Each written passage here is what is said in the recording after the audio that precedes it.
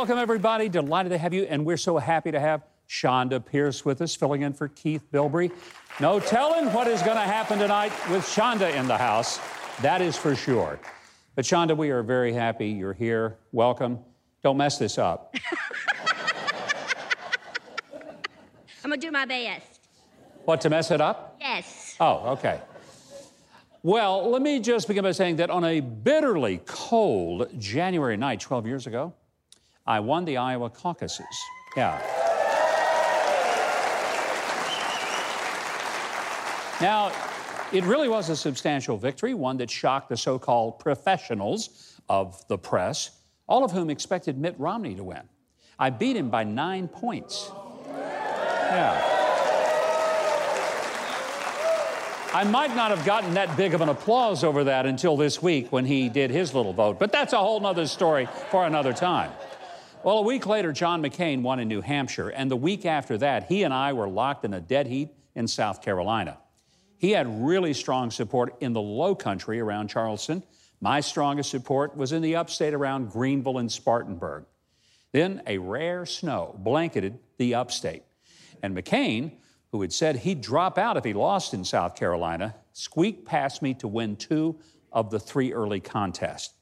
Now, even though I won the majority of states on Super Tuesday, by then the press decided it was over.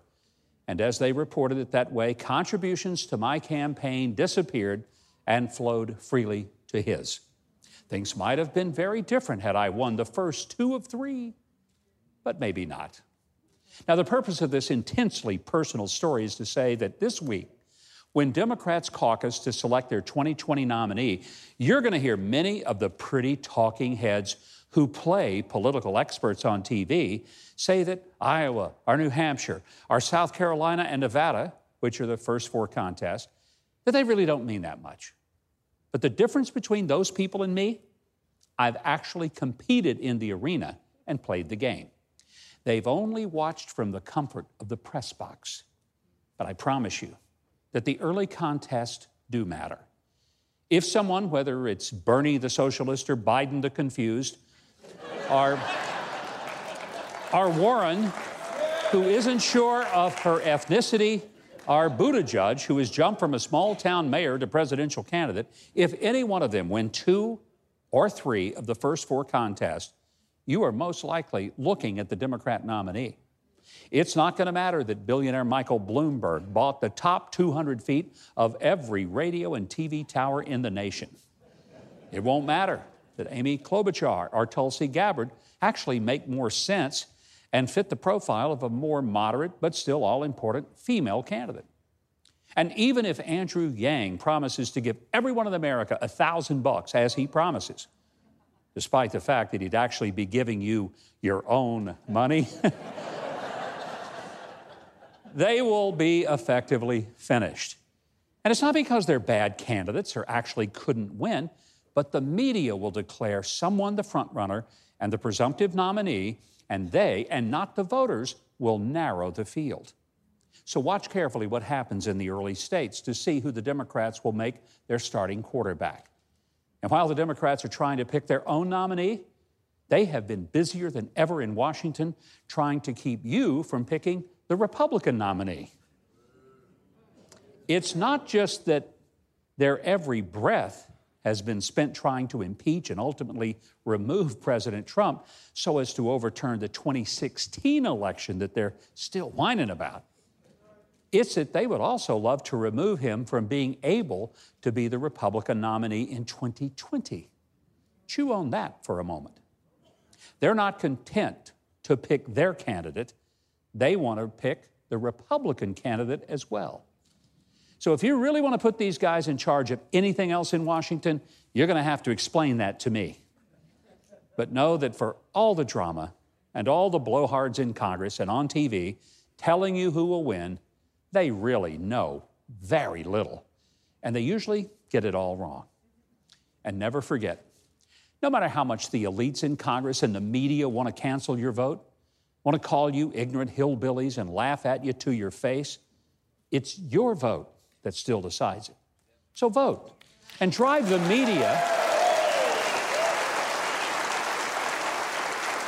drive the media and the snobs who look down their noses at you even nuttier than they already are.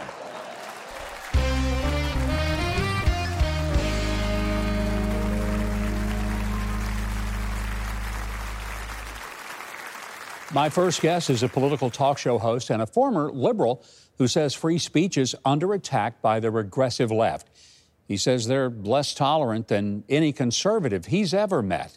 And he also believes Democrats are bowing to the most extreme elements of their party and will destroy it. Would you please welcome Dave Rubin, host of the Rubin Report.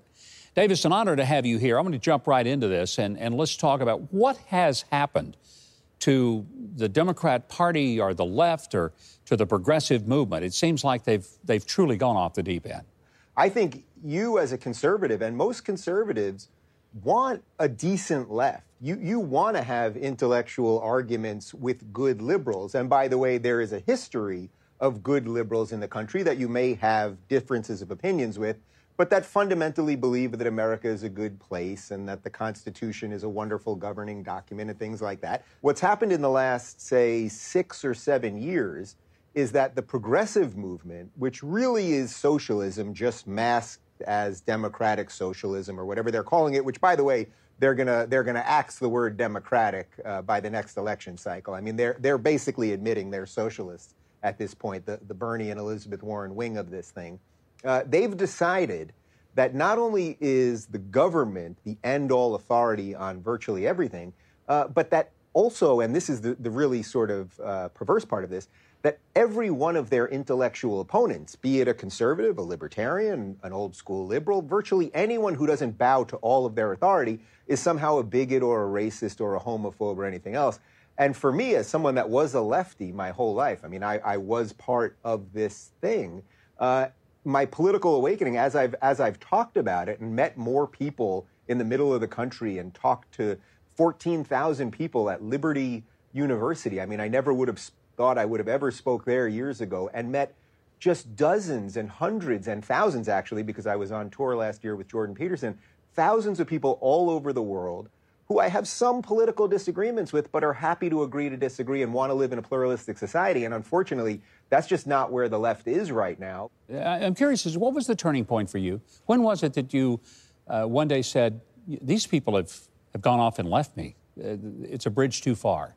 You know, there were several moments that I started thinking something is wrong here.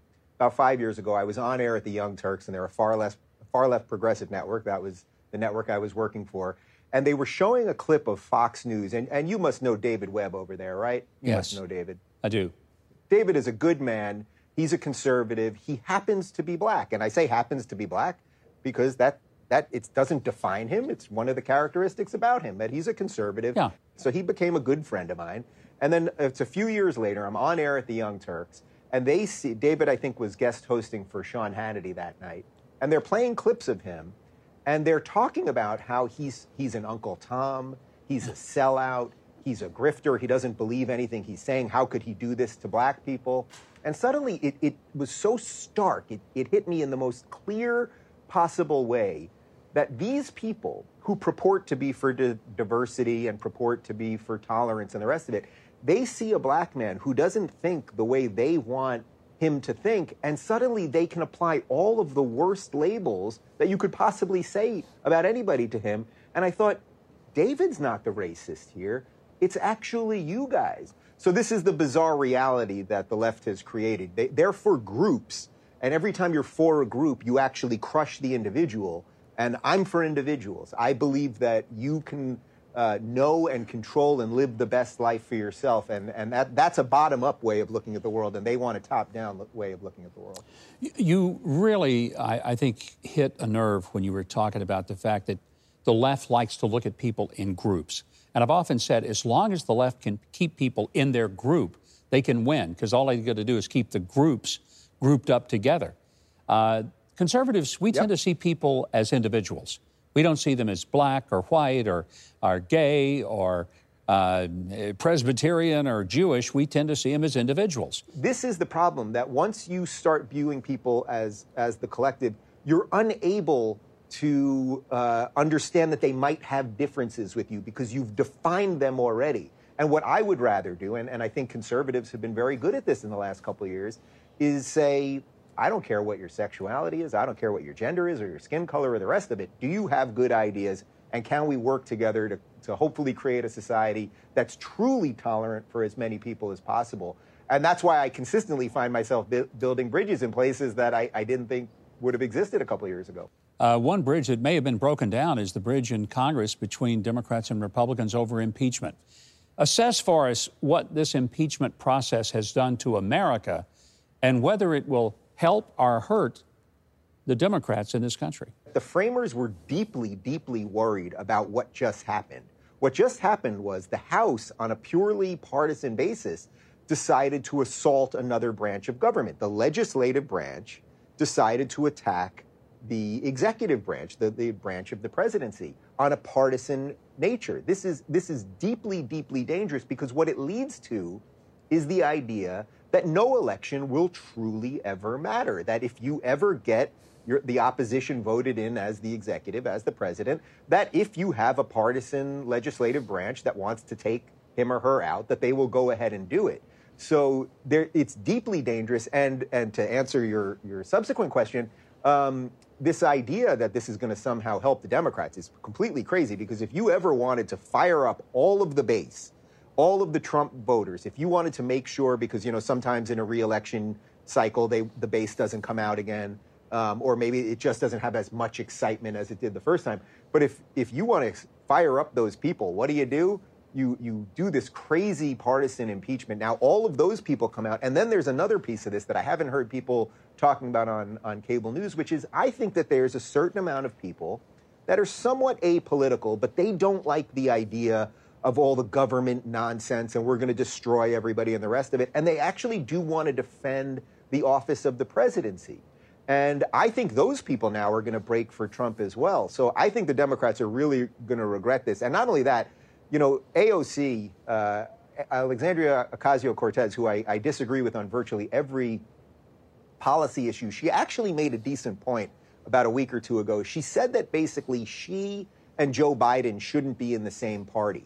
And I think she's right. The socialists and whatever last remaining old school liberal there is should not be in the same party anymore. And I think, aided by impeachment, I think all of this could potentially lead to the end of the Democratic Party and sort of a real split between the socialists and whatever is left of the old school Democrats. Well, Dave Rubin, thank you so much. Quite frankly, I think if we couldn't watch all of this year for free, we'd all buy tickets. It would be worth it. Delighted to have you. Thank you. Governor, thank you very much. Our thanks to Dave Rubin, host of The Rubin Report, which you can find at RubinReport.com. Also, follow Dave on social media. Also, that's at Rubin Report. Now, if you're looking for more of my take on the news of the week, be sure and watch Facts of the Matter. It's after the show on Huckabee.tv. I hope to see you there. Well, Keith is off this week, but we have a very talented and glamorous celebrity announcer tonight. The always entertaining Chonda Pierce is here. Hey, Chonda, what's coming up on the show tonight besides your wonderful punchline? I love that glamorous, coming up, inspiring advocate Rebecca Bender. Then, my very hilarious stand-up routine. Well, at least I think it's hilarious. Plus, author and pastor Dr. Robert Jeffress and country music legend John Conley on Huckabee.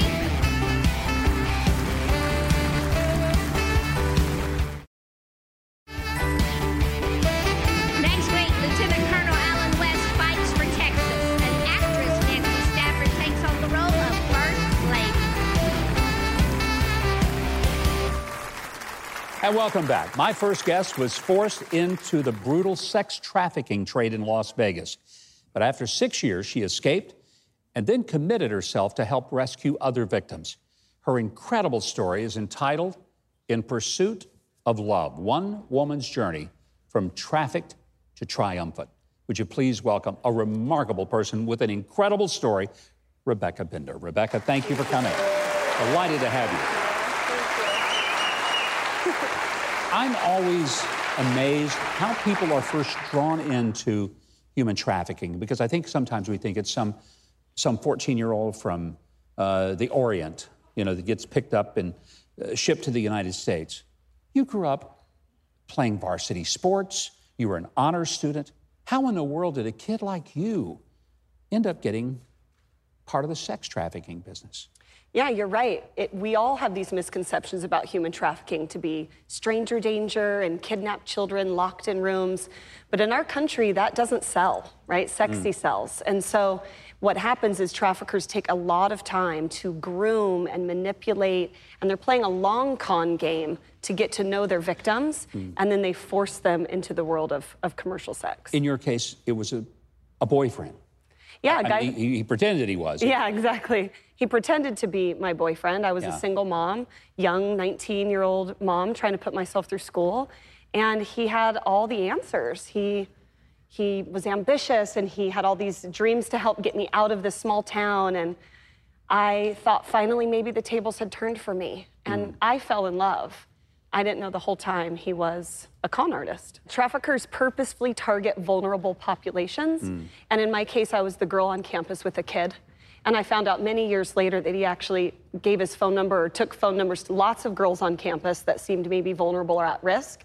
But it's the ones that he seems to get his hook in that he keeps continually grooming. Did you not see warning signs? And I guess the reason I'm asking is for all those other kids out there that might be the target of a predator. What should they look for? And what did you miss in this guy? Frequent trips out of town, a gradual expansion of my boundaries, seclusion from family and friends. I think in healthy relationships, our circles should double, right? You're getting to know each other's friends and family. But in very dangerous relationships, your circles become smaller and become more isolated. And my family started seeing signs, and they thought, what's going on? No small town family thinks human trafficking. They thought, is she in domestic violence? Is she a stripper? What's going on? Something's not right. And eventually my mom started calling 911, and they would say, I'm sorry, ma'am, without an address, there's nothing we can do. And she said, that's part of the problem is I don't even know their address. My daughter and my granddaughter are missing. You were in Las Vegas 6 years. Finally, a federal raid at the place where you were freed you, let you go. Since that time, you've started reaching out to other women and trying to help them. You've trained 100,000 plus law enforcement, emergency room personnel, FBI, Homeland Security people. That's a pretty big give back. What made you want to give back of yourself to help in those ways? I can remember sitting in my living room or my kitchen at the table, and I can remember the sun coming up and feeling kind of sick to my stomach and thinking, time to go in. And I remember the voice of God saying to me, how can you sit here and do nothing? How can you sit here in your nice comfy house with your warm cup of coffee when you know what it's like to be more afraid to go home? I first just started sharing my story, just wanting to kind of sound the alarm, and it grew rapidly, and I've been so thankful to be able to train so many law enforcement officers, vice cops, work cases. Rebecca, how did you manage the reentry from the life of being a sex slave and essentially being a piece of property for somebody to now having a wonderful husband, 4 daughters, a pretty nice life, other than when you go out there and have to relive it by teaching people what to look for? How was the reentry accomplished for you?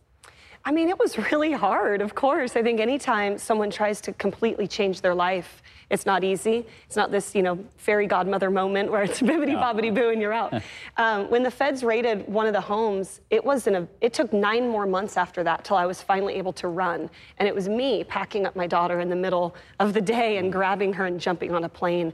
And that's why part of me went back to train law enforcement, because they needed to know. I felt like if they knew what was really going on, that they would help. And for just so long, I think cops didn't know, and they just thought, oh, criminal prostitutes. And they didn't really look behind what may be going on behind closed doors. You've written this book called In Pursuit of Love. Why the title?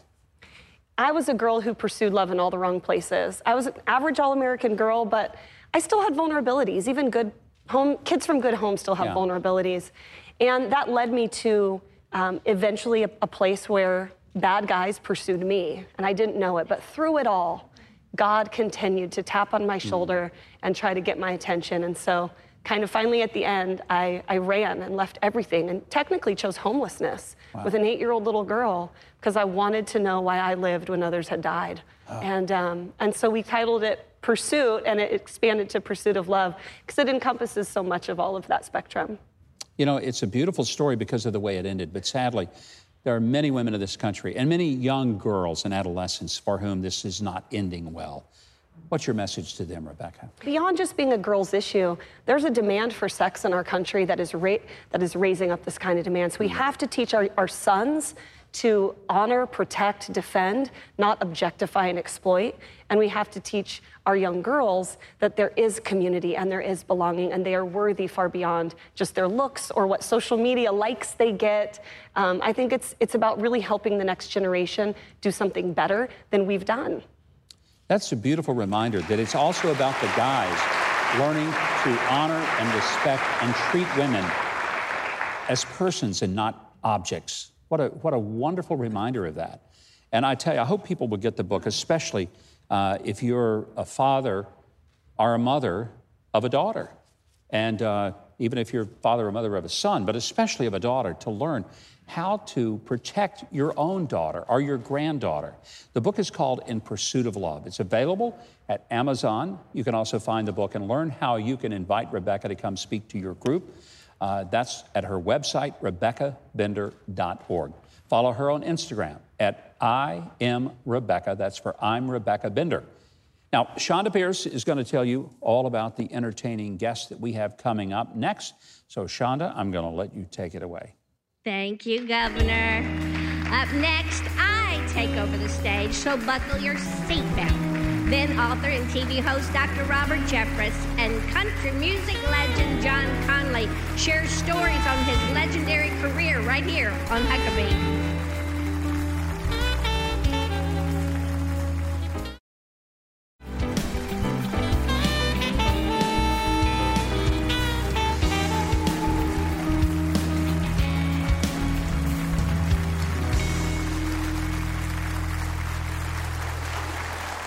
Thank you for joining us tonight.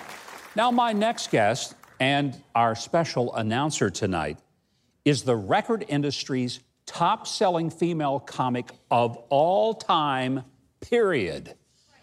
And her new movie, called Roll With It, is coming soon, but right now, she's here to make us laugh. I want you to please welcome one of our favorites and regulars. Would you welcome the one and only Chonda Pierce? You know, the funniest thing about that sweet little accolade, and this is the truth, Governor, when they gave me the award as the most awarded female comic in history, I was shocked, which means I've been doing this way too long. But also, they had a little party for me, and they read the proclamation, the people that give you the gold records, the platinum records, and all this stuff. And when they finished reading it, I said, I just think that's so hard to believe, because there's like Ellen DeGeneres and Joan Rivers. I just don't know how this happened. He goes, I know. We did the math twice, because we ain't never heard of you. I'm like, well, if you ain't never been to a Baptist potluck, you wouldn't be familiar with my stuff. I am so honored to have been doing this for 25 years, and I just can't believe it. Don't clap. I'm tired. I'm old. I'm getting cranky. I'm not funny anymore. I'm just bitter. But then you laugh, so you're sick. That, and I'm single now, so this, getting out and working is interfering in my dating life, because I like to talk about my dates on stage. And evidently, all of a sudden, the men are all sensitive again. I don't know why I can't talk about the hair in your ear. I will say that has slowed down my parking. I don't go parking with a boy that's got hair just pouring out of his ear.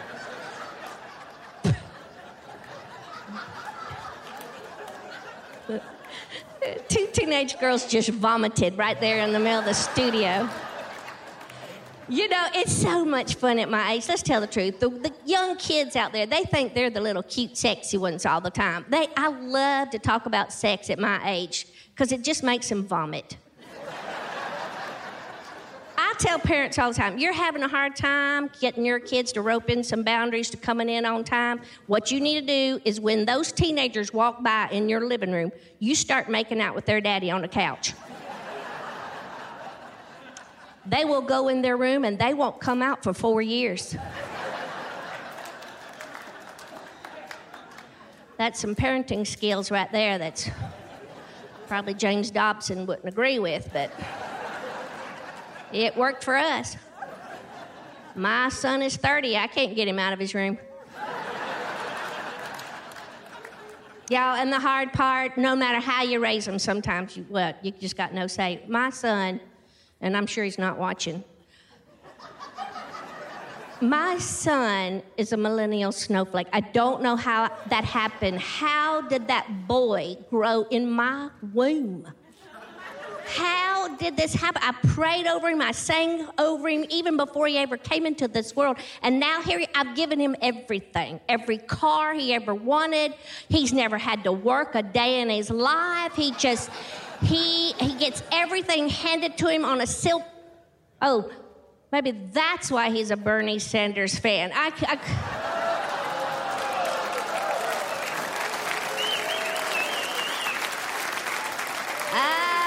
It's becoming very clear now.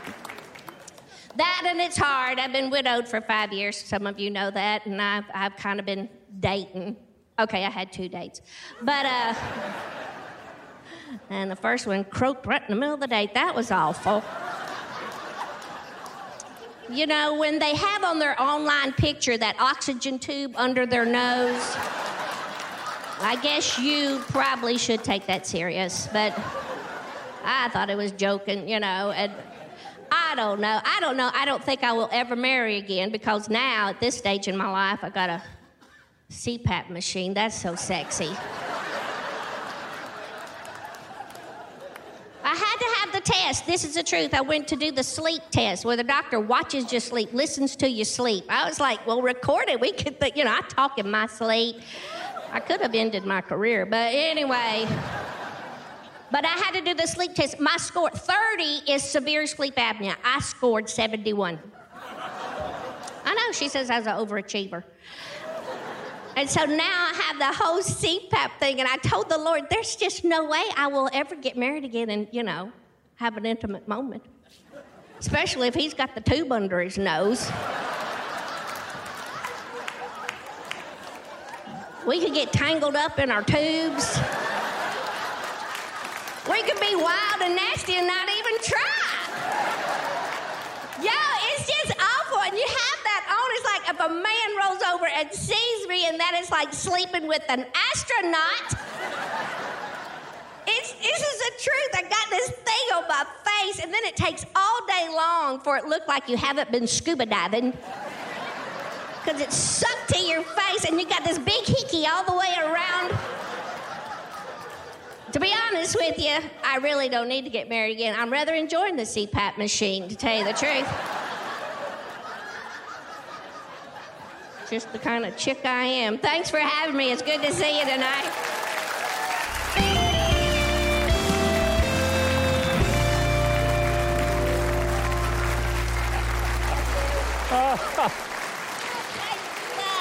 I love scaring your audience to death. I think you scared... Look, I lost my little thing. I feel like you Secret need that. Service. It's not something you get with the CPAP machine. It doesn't come with that.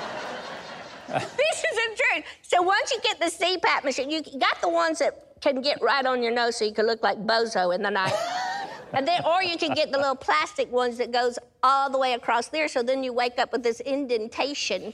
And it looks like I've had work done, but I really haven't. I'm not putting cheeks in. I'm trying to get some cheeks out, so... Since the last time we have visited on the show, yes, you've been involved in a movie? I did. I shot a major motion picture. That's exciting. And it's a story that you wrote several years ago, and now it's going to be... When is it coming out? It comes out in the fall, called Roll With It. I wrote it with my husband many, many years ago, and it's been circulating around. And then wonderful Chris Dowling, a great director and screenwriter, he put it all together for us really well. But I wrote it that I was a Walmart greeter, and I have to win a karaoke contest because my house is falling in a sinkhole. And... It's not that your house falling in a sinkhole is funny, but it's just somehow the plot, I got to be honest with you, that's funny. It's very spiritual. Yeah, okay. I will try to cry. Well, we filmed it in August here in Nashville, which was part of the deal. It was so hot. So it started out faith-based, but in that heat, faith got weak. But so we couldn't get Walmart on board. I even tried, I talked to your son. Going, do you know anybody out there in Arkansas? They didn't want to be a part of it, so evidently they're real picky about who wears their best.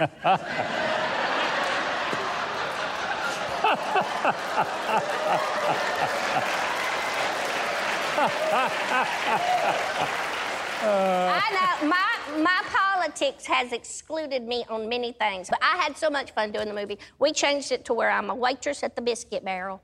The Biscuit Barrel? Biscuit Barrel. Because we tried Cracker Barrel, but they heard about my cooking, so... You know what's sad? When you said the Biscuit Barrel, it sounds like the kind of place I'd like to go eat. It was a wonder. We built a whole restaurant. Everything. Oh. It was wonderful. And then we couldn't do the sinkhole because that's evidently so expensive to film. So we just did that. I was losing it to taxes and all that. Oh, and here's the funny thing. We did this part where where I talked to my dead husband and everybody thinks I'm crazy because, and I thought, well, that's realistic. But my husband wrote that part when he was living, and now he's not. And so I'm not doing anything he ever wrote again. But real quickly, I brought you a present because I missed you at Christmas time. I did because we're getting ready to go to Israel again, We are. Which is my favorite thing. And I love this. It's a yarmulke that says, "Make America Great Again." I love it. And you got your socks. Okay. Oh. And you got Trump socks. How about that?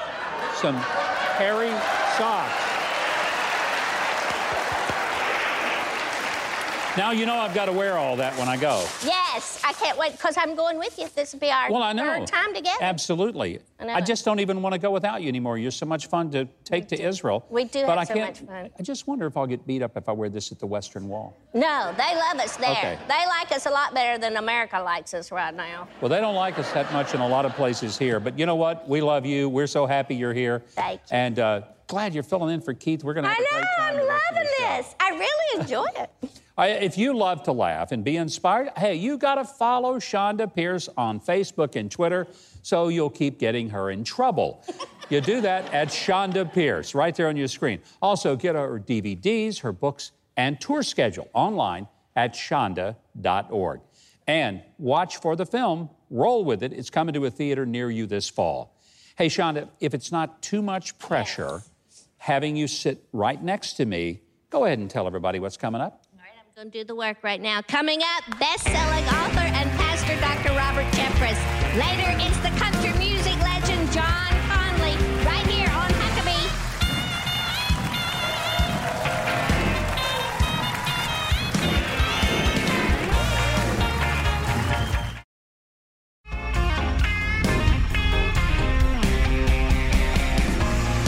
Go to MikeHuckabee.com and sign up for his free newsletter, and then follow Mike Huckabee on Twitter.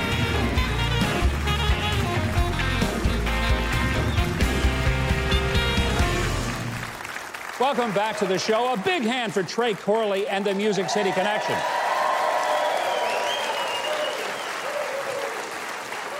Well, my next guest is a best-selling author. He's a TV commentator. He's the host of Pathway to Victory that you see right here on TBN.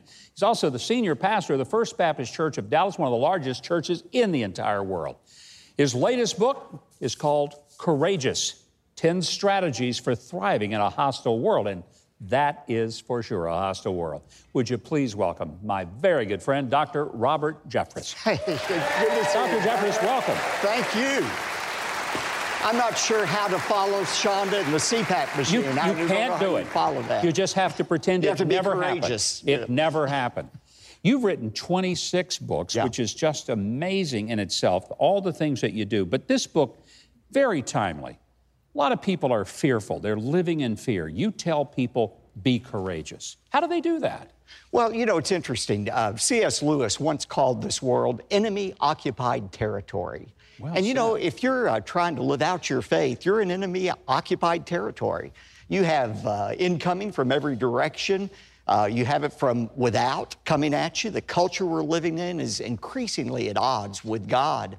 You've got attacks from within, your own sin nature that drags you down continually. And if that were not enough, we have an adversary from below who has a plan to destroy everything important to us. And yet God calls us to live out our faith courageously. And what I did, Governor, in this book was I took 10 survival tactics that survivalists tell us we need to use if we're in an airplane crash or in an avalanche. Things like don't panic, remember your training, do the next right thing. I took those 10 survival tactics and applied them to how Christians can live out their faith, not just to survive, but to thrive. You know, Jesus said, in this world you'll have tribulation, but take courage, for I have overcome the world. It's easy to tell people not to panic, but if the plane is going down, they're going to panic. That's so right. How do they not panic when all they can see is disaster ahead? You know, studies show that when people are in a situation like that, 10% engage in flight, and the other 10% they fight, but 80% freeze. They just get panicked. And the kind of situations I'm talking about, it may not be an airplane crash, but when you get a report from the doctor that your case is terminal, or your mate tells you they don't love you any longer, or your boss tells you your services are no longer needed, the easy thing to do is to freeze. But I use the story of Joshua. You know, God told Joshua as he was about to take over from Moses, he panicked. And the Lord said, be not fearful, be not dismayed, take courage. And he showed him 3 things he needed to do: to believe in God's promises, God's presence, and God's commands. God said, no matter what situation you're in, I will neither leave you nor will I forsake you. You have been very, very vocal and active, speaking out on a lot of the, and I would not say political issue, but moral issues. Is it problematic for some people in the church world when they see you speaking out on issues that they will say, oh, that's political, he shouldn't go there? We're in an increasingly dark world, I believe. I'm grateful, as you know, for this president, but I believe this is a respite, this is a pause. I think the left will get in control again at some point, and I believe they're going to come after Christians like they never have before. You see it today in the culture. The left not only wants to get to share their viewpoint, we're all for that. They want to silence your right and my right to voice our perspective as well. And that's one reason I wrote this book, Courageous.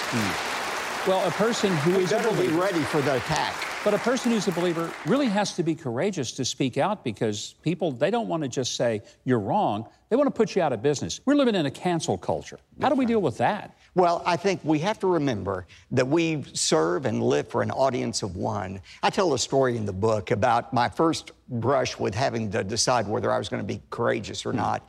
I was in high school. I was president of our 3,000-member student body, and one of my jobs was to deliver the prayer at the opening football game.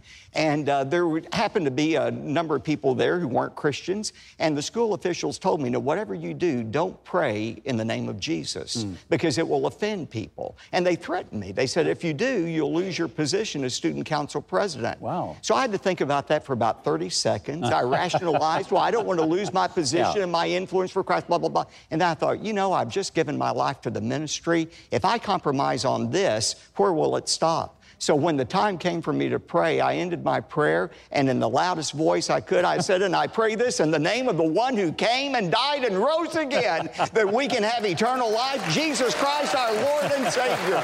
Amen. Did you get thrown off the student government? No, it was an empty threat. I didn't get taken off at all. But I tell you, Mike, that's the thing we all have to settle in our life. Are we living for the approval of others, or are we living for the approval of God?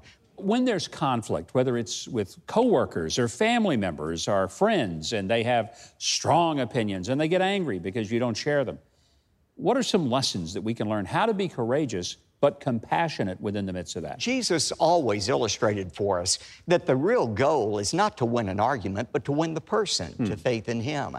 And I think we can be kind and gracious without giving an inch on what we believe. And again, our authority comes not from a political party, it comes from the Word of God. And when we're standing on the Word of God, we know we can have great confidence. It doesn't matter what people think. And look, I mean, I was yesterday with the Vice President. I was in Iowa, helping helping the campaign. You know the line that got the biggest applause both from the vice president and the president last night in Iowa is when they took a strong stand for life. I mean, every other Democrat is a barbarian when it comes to this issue of life. We have a president who's standing on the right side, not just of history, but the right side of God. That's not politics. That is the Bible. And I got to tell you, it's one of the things I appreciate most about the president. His pro-life position is not philosophical or political. It is honest, genuine, and he's actually done more than any other president. That's been evident. Thank you for being here. Thank you for your book. I think it'll help us all to be more courageous. That's the name of the book, Courageous: 10 Strategies for Thriving in a Hostile World. It is already available on Amazon. And by the way, be sure to watch his show, Pathway to Victory, because you can watch it right here on TBN. Also, you can see it online at ptv.org. Also, Dr. Jeffress is on Facebook at Dr. Jeffress and Twitter at Robert Jeffress. Now, speaking of courage, let's go back to our very courageous announcer, Shonda Pierce, who will tell us what we have coming up next. Thank you, Governor. Next, country music star John Conley tells tales from his remarkable career on Huckabee.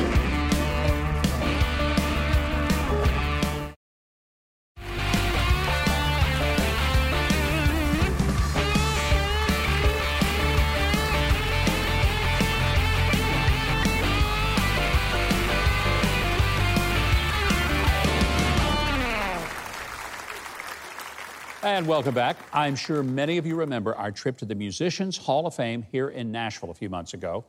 I tell everyone coming to Nashville, don't miss this wonderful music experience. It's great. Well, that great experience is up for the USA Today 10 Best Contest for Music Museums.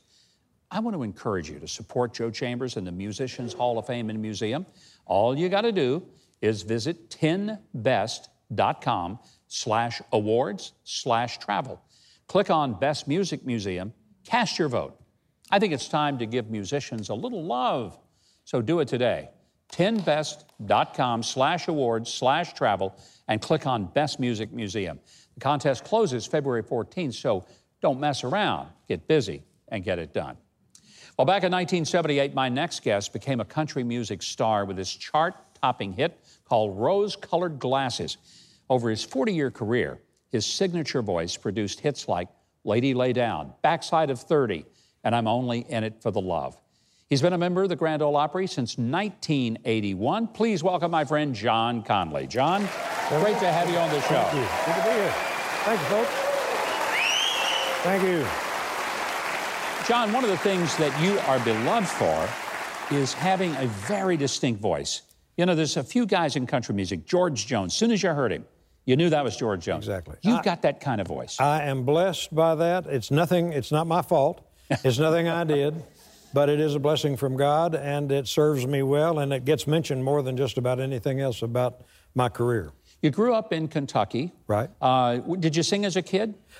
Music was the first thing I was attracted to as a hobby. Yeah? Started taking guitar lessons when I was 9, 10 years old, and fell in love with it and have done it ever since. It was never my intention to make a career out of it.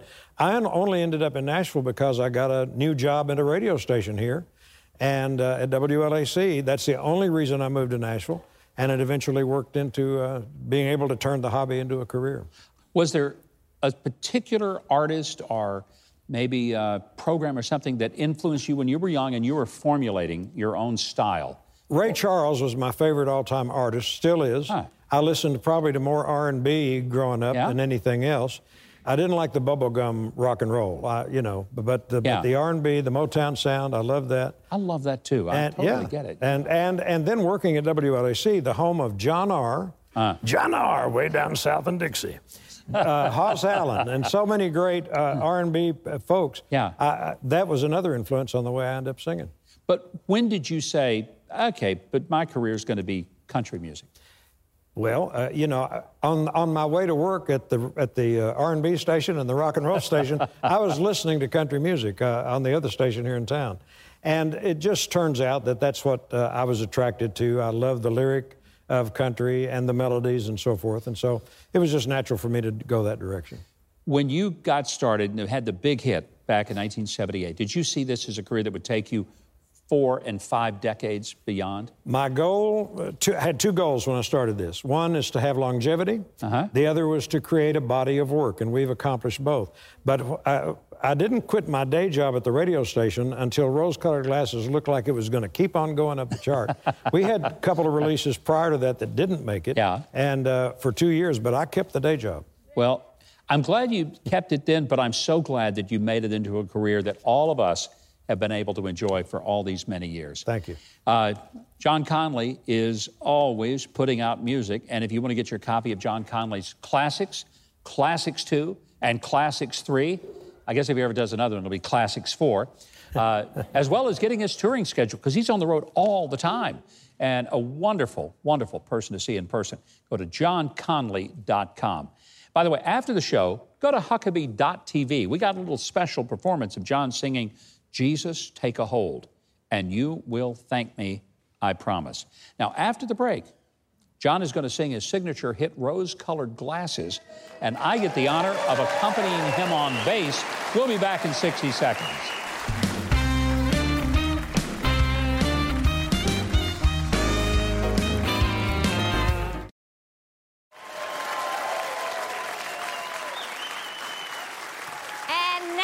Here to perform with the backing of Trey Corley and the Music City Connection, along with Mike Huckabee on bass, is John Conlee.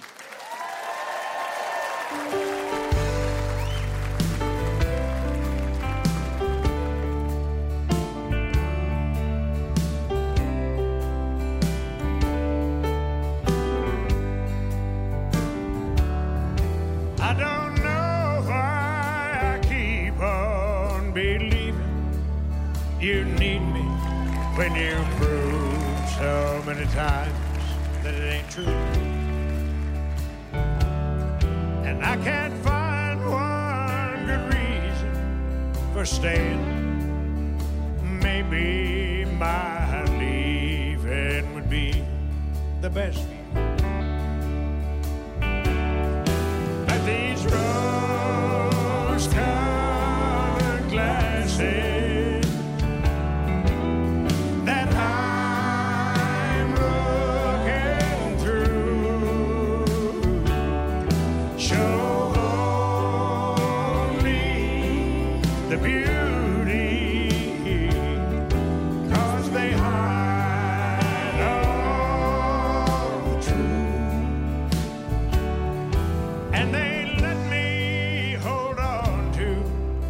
good times, good lines, the ones I used to hear when I held you. And they keep me from feeling so cheated, defeated, when reflections in your eyes show me a fool. These rose-colored glasses that I'm looking through show only the beauty, 'cause they hide all the truth. So I'll just keep on hoping, believing that maybe by counting the many times I've tried, you'll believe me when I say I love you, and I'll lay these rose-colored glasses aside. These rose-colored glasses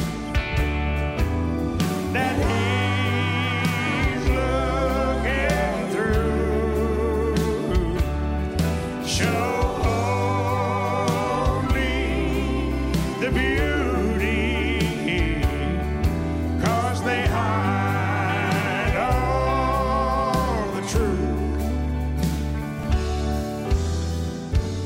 These right here. and those right there. Thank you, folks. Thank you. Thank you.